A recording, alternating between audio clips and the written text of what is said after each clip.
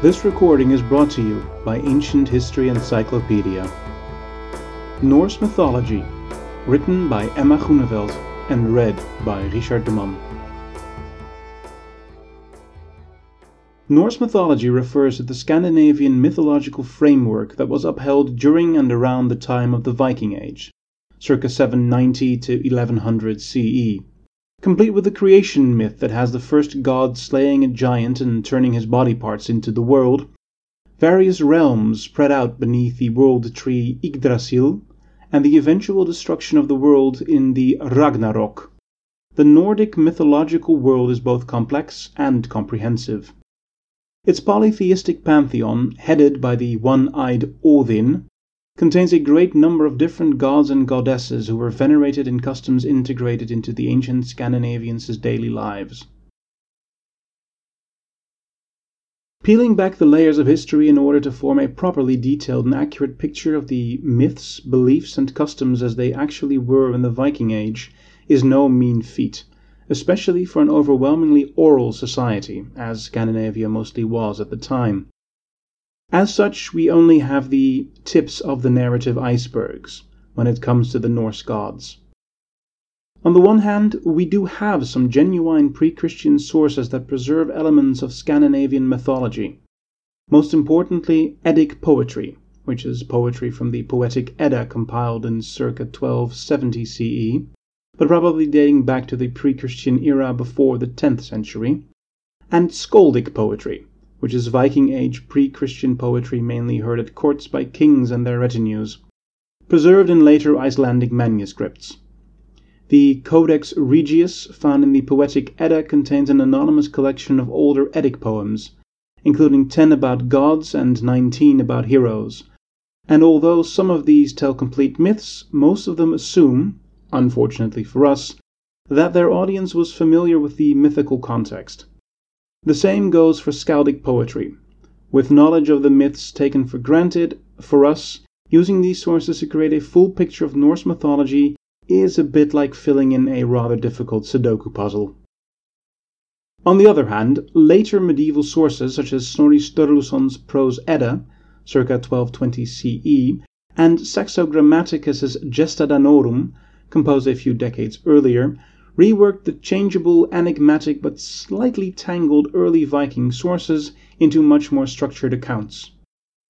Snorri's work is the main reason we have an inkling of Norse mythology and myths as a whole, but should also be read critically, as he wrote from a Christian context.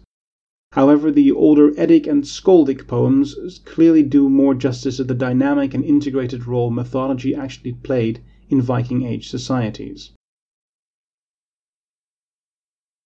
The integrated nature of the Norse mythological framework in daily life is betrayed by the word siður, meaning custom, the closest concept the Old Norse language had to religion. Of course, what it was exactly the Vikings believed with regard to all these different Norse gods and the world they lived in is hard to pin down. However, archaeological evidence helps hint at personal devotion to specific gods people felt connected to, with accompanying customs and rituals being a standard part of everyday life. In a broader sense, gods are also venerated and called upon by the whole community. Sites of potential cultic activity, for instance, may be identified by the appearance of the name of a god in a place name, like in the case of Froslunda, the grove dedicated to the god Freyr.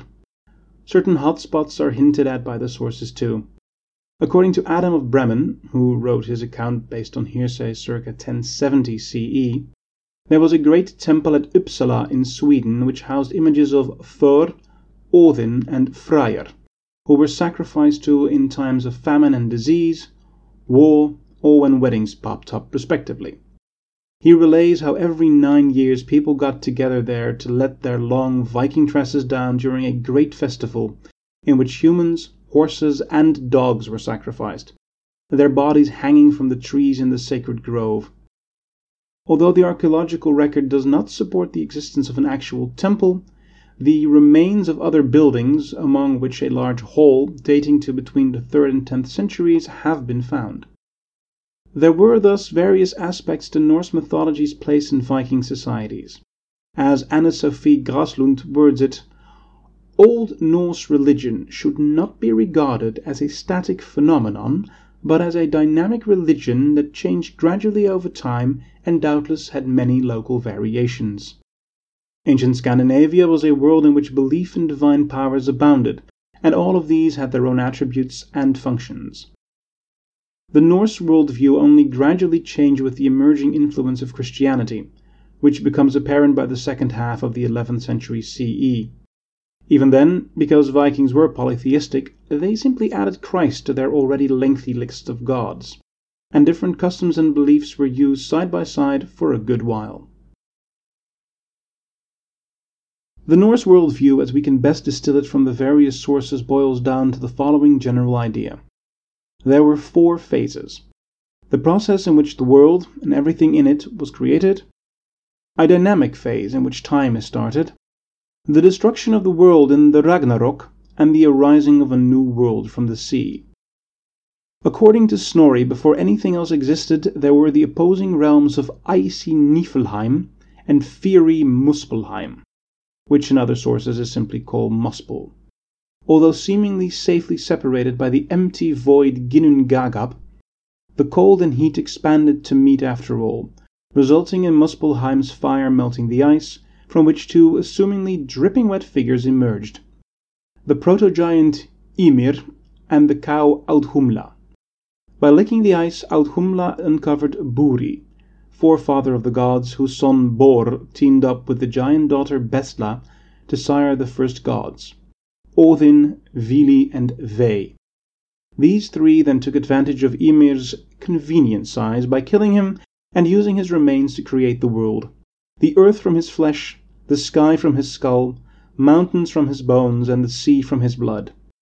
The first human couple, Ask and Embla, were fashioned out of 2 trees or pieces of wood.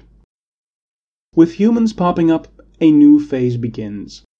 Time has started, and all the gods and other creatures in their respective realms are off doing their own thing, up until the Ragnarok.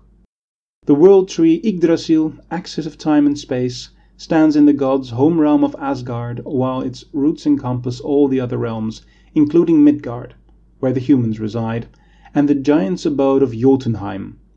A dragon of death called Nidhogg chomps on said roots, all while the 3 fates, known as the Norns, spin the fates of human lives at the tree's base. As the prose Edda tells it, Ash Yggdrasil suffers anguish, more than men know of. The stag bites above, on the side it rotteth, and Nidhogr gnaws from below. And as if a giant tree were not enough, the surrounding sea is inhabited by the Midgard serpent, also known as Jormungandr, a monster who twists and coils itself around the world.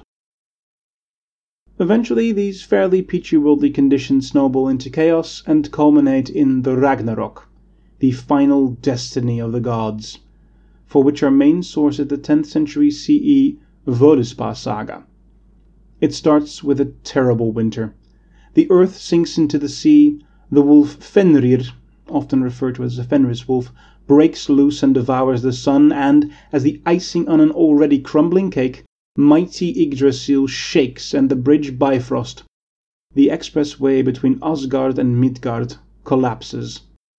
Understandably rattled, the gods hold an emergency council to prepare for battle against the powers of the underworld, who are closing in.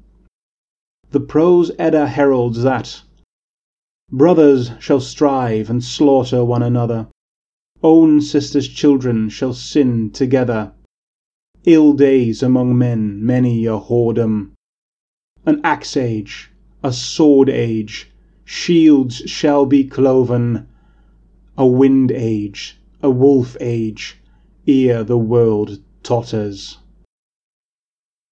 Odin fights Fenrir, but falls, after which the god Vidar avenges him, while Thor destroys the Midgard serpent, but succumbs to its poison.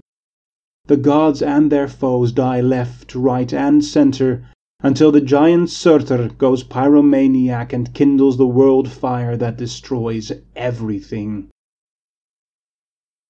Luckily, Phoenix style, the destruction is not the end.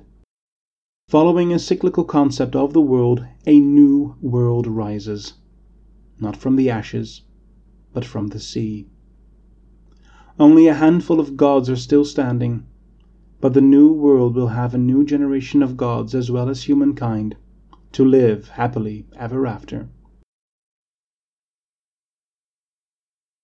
The gods themselves are boxed into two families. Firstly, there is the bigger Aesir family, mostly connected with war and government, which was in practice also used as an umbrella term for the main gods in general.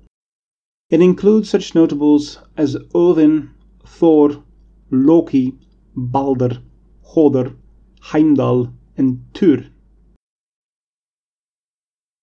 Secondly, the smaller Vanir family contains fertility gods such as Njord, Freyr, and Freyja.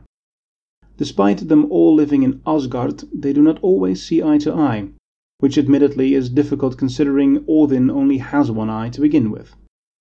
In fact, they clash to the point of war, the Vanir Wars or Aesir-Vanir Wars, but exchanged hostages after making peace and fused their families through marriage.